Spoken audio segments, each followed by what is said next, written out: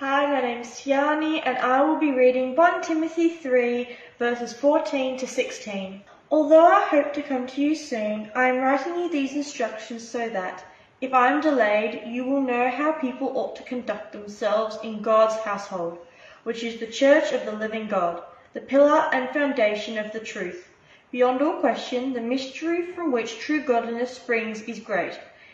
He appeared in the flesh, was vindicated by the Spirit, was seen by angels, was preached among the nations, was believed on in the world, was taken up in glory.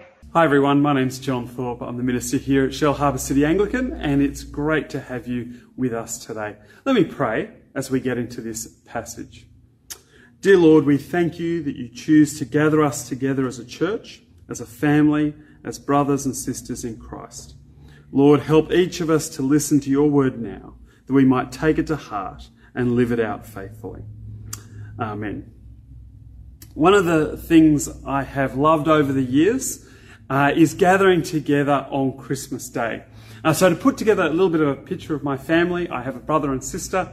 My father passed away when I was 18 and mum remarried, and so we ended up with two families coming together. We're a bit like the Brady Bunch, except we came together as adults. And then over the years, we've collectively had 21 children, which makes Christmas Day this wonderful, chaotic event. You know, lots of yelling and screaming, lots of food and rope swings and trampolines and kids climbing together in trees. But of course, not every day is Christmas Day for families.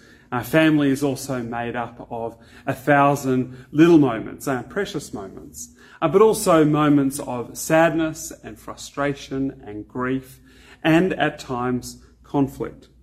But when family is good, it is exceptional and it is precious. And even if it's not our experience, it's certainly something that we all long for. In our passage today, Paul uses the language of household and family to describe our fellowship together as a church. And so, as we look at this passage today, I want to pick up three themes that he draws on. We are God's family, we are a pillar of the truth, and then finally, we are saved by that truth. So that's where we're heading for our time together. But let me begin in verse 14.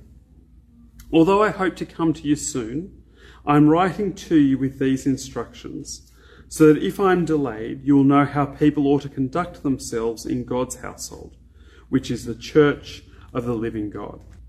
So Paul was hoping to come to Ephesus, but he's also concerned about what he's hearing. And so he writes to Timothy, and because he's hearing about false teachers, and he's hearing about conflict in the church.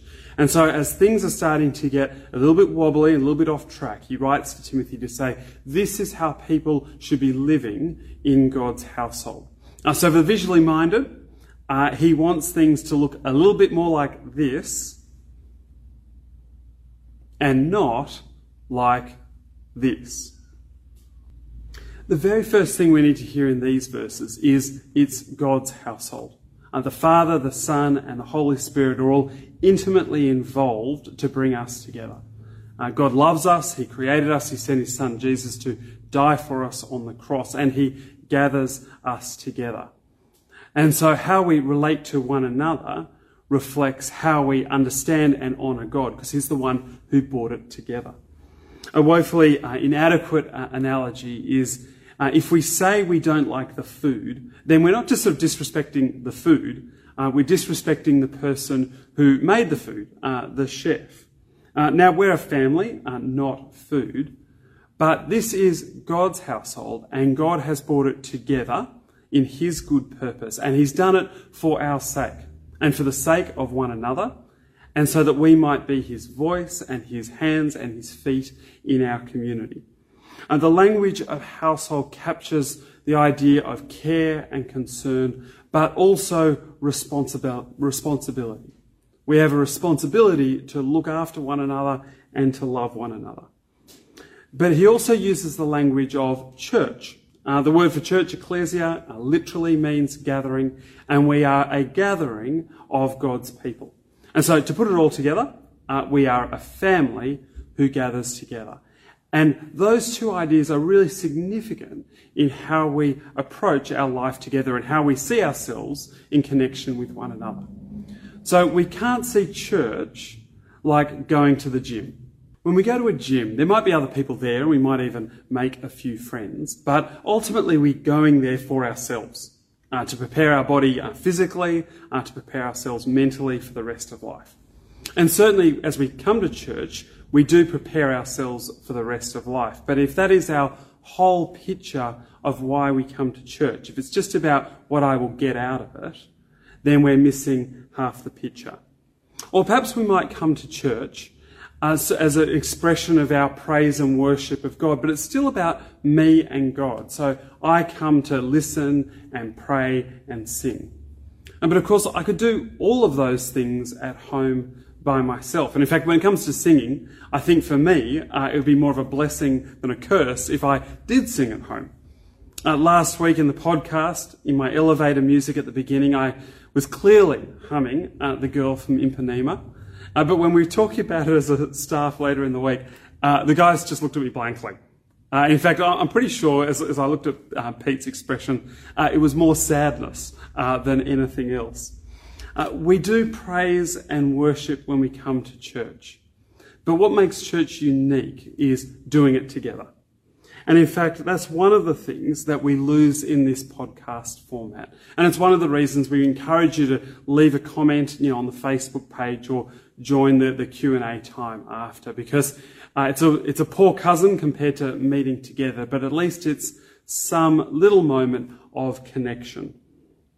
But when people do come to church, when we get to do it live in particular, they get to see the difference the gospel makes. They hear it spoken, but they also see it expressed and in the way that we engage with one another. And that's compelling because they see the difference that the gospel makes in the lives of the people. So we gather to give and we gather to receive. And when we gather, it's about us and God, but it's also about how we gather together and how we love one another. And when we do gather, that should permeate then into the rest of life. Because as brothers and sisters in Christ, what we have together isn't just about one room. It's about sharing life together. And that means we have a responsibility for one another. So to pick up the language of Paul in his letter to the Ephesians, instead, speaking the truth in love, we will grow to become in every respect the mature body of him who is the head, that is Christ. That growing together journey starts with hearing the good news of Jesus for the first time, and it finishes when we finish, when we stand before the Lord. But each week, as we gather together, we have opportunities to encourage one another and grow together. And so for our young people, we do that with things like Cross Life Youth and Cross Life Kids. I think the most significant opportunity for adults is our Connect groups, as we meet together in those smaller groups each week to open up the Bible and to wrestle with what it says and to encourage one another. And those smaller groups give us the opportunity to really get to know people. And as we get to know people, we build trust. And as we build trust, we're willing to share honestly and we're willing to be more vulnerable together. What we do on Sunday is so important to our life together. But I think for many people, you don't feel completely at home until you get into something like a Connect group where you can really get to know people personally. Now, I appreciate that right now, the idea of joining a Connect group might feel pretty overwhelming to do that over something like Zoom. And I know for some people, they just find Zoom difficult even at the best of times.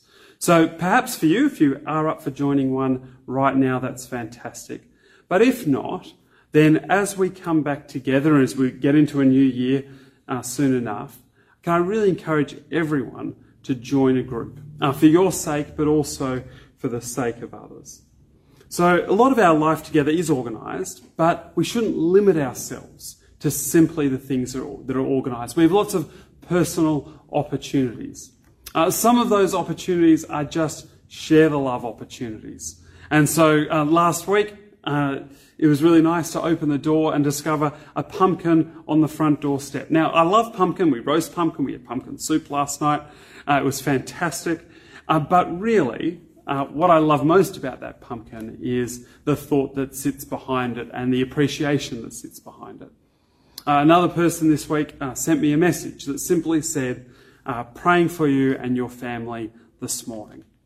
Now, the moral of this isn't to send me more messages or more pumpkins, although I do love pumpkin, but that it's a simple way that we can express our love for each other, express our connectedness together. But then there are also other opportunities, and so it might be the opportunity to send someone a text message or give them a call on the phone, or to go for a walk with someone. So at the moment, one of my sort of habits of life is that I'll jump on the phone and I'll just head out for a walk and talk to people on the phone as I walk. If I can, I'll meet up with one or two people each week, and again, we'll go for a walk. And we live in a beautiful area. It's not a hard area to go for a walk. And it's good to talk about the little things of life, but also to ask one another, how are we going? How are we going as Christians? How are we growing? What's challenging you from the book of 1 Timothy? But all of those things are an opportunity to help us grow together, even in these very unusual times. So we are a family. We're a family that gathers together. We're a family that shares life together. But we are also, back to our passage, a pillar and foundation of the truth. So we're a household. That's one sort of illustration of our life together. But we're also a building. Houses and buildings are supposed to protect. They're supposed to be strong. They're immovable objects. And no matter what storms come along, they're supposed to stand firm. But of course, that's only going to happen if you get the foundations right. So this picture was taken at Collaroy in Sydney in 2016 when a king tide combined with a big swell just stripped away the foundations until the houses finally had nothing left and collapsed. As a group of Christians, we should be a pillar of strength and stability in a world of uncertainty and conflict. So we stand on good foundations. To pick up the language of Psalm 40, I wait patiently for the Lord. He turned to me and heard my cry. He lifted me out of the slimy pit, out of the mud and the mire. He set my feet on a rock and gave me a firm place to stand. He put a new song in my mouth, a hymn of praise to our God. Many will see and fear the Lord and put their trust in him. That is a wonderful psalm. It's a wonderful expression of the hope that we have and the grace that God has shown us. But not only are we standing on a good foundation, we are a good foundation to others. People should be able to come to us to find the truth, and they're going to rely on our words for safety and security.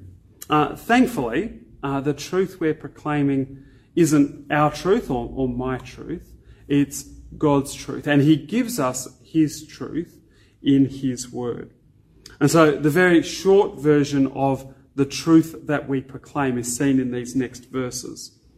He appeared in the flesh, was vindicated by the Spirit, was seen by angels, was preached amongst the nations, was believed on in the world, was taken up in glory. As we listen to those words, the focus is 100% on Jesus. So let's work our way through each of those lines just really briefly. He appeared in the flesh, so he chose to humble himself, to share in our humanity and stand in our place to pay the price for our sin. He was vindicated by the Spirit. Now, this one is a little less obvious. To be vindicated means to be shown to be right. It could be a reference to the Spirit coming on Jesus at his baptism, but his ultimate vindication was actually in his resurrection. And so if we read Paul's letter to the Romans, we get a little bit more insight into the role of the Spirit in his resurrection. So this is what Romans 8 says. And if the Spirit of him who raised Jesus from the dead is living in you, he who raised Christ from the dead will also give life to your mortal bodies because of his Spirit who lives in you. So Jesus has claimed to be the Messiah, the Son of God, and the Spirit vindicates that claim in the resurrection. The next line isn't a whole lot easier.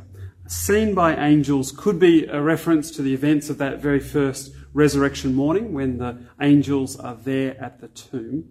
But more likely, it's talking about the angels in heaven as they recognise the authority of Jesus as he comes and sits at the right hand of the Father. So again, using Paul's words to understand Paul, let's read from the book of Philippians. Therefore God exalted him to the highest place and gave him the name that is above every name, that at the name of Jesus every knee should bow in heaven and on earth and under the earth, and every tongue acknowledge that Jesus Christ is Lord, to the glory of God the Father.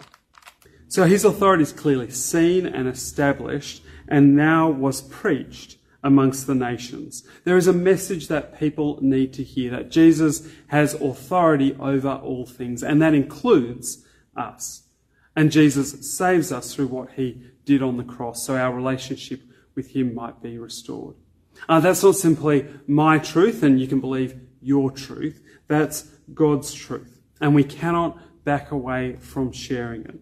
We do it from a position of seeking to persuade and to love and to show people what that truth looks like. And we certainly can't ever come from a position of force or coercion. But we also can't give up. We have a job to do to proclaim that good news to the world. And so we're going to keep doing that as a church, and we're going to keep supporting that around the world.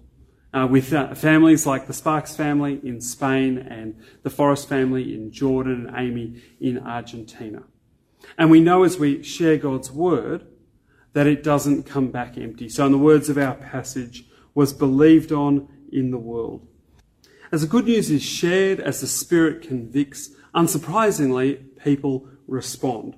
And that belief includes a recognition that our sin and our life choices have separated us from the God who created us. It includes recognizing Jesus who died on the cross for our sin and his lordship and his authority over our lives. And we're no longer living for ourselves, we live for Christ. And that's what the earliest disciples believed when Jesus came to them in those very first early days.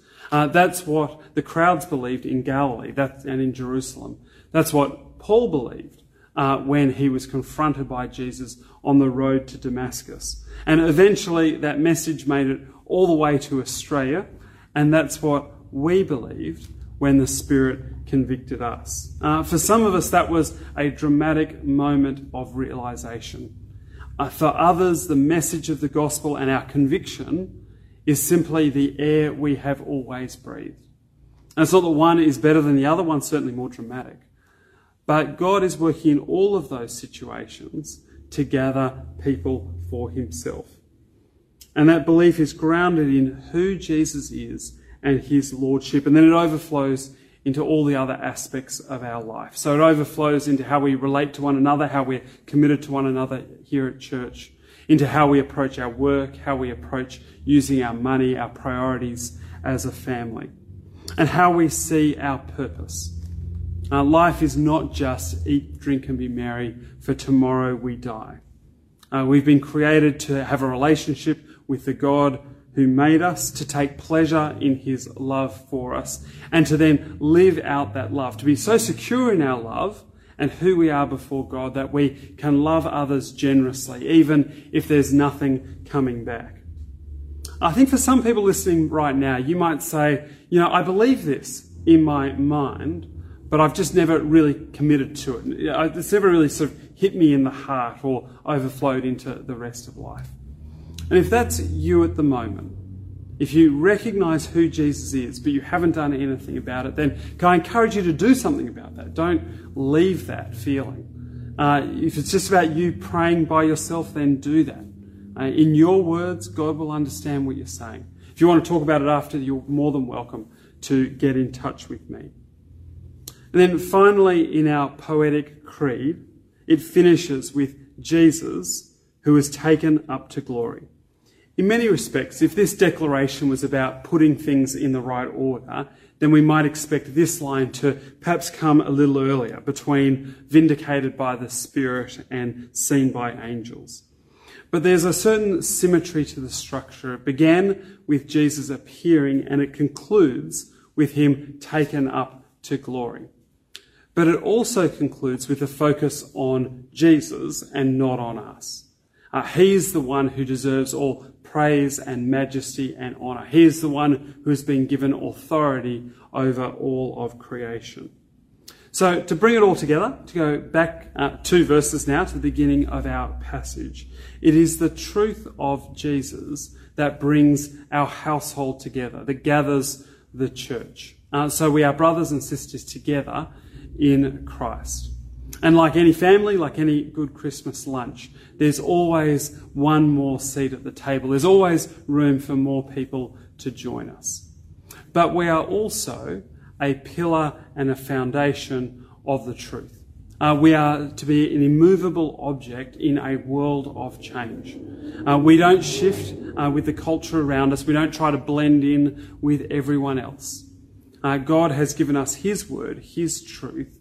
And so we need to faithfully stand for that truth and proclaim that truth. And people should be able to come and find safety and security and life as they hear the good news of Jesus and as they turn to him and repent and believe.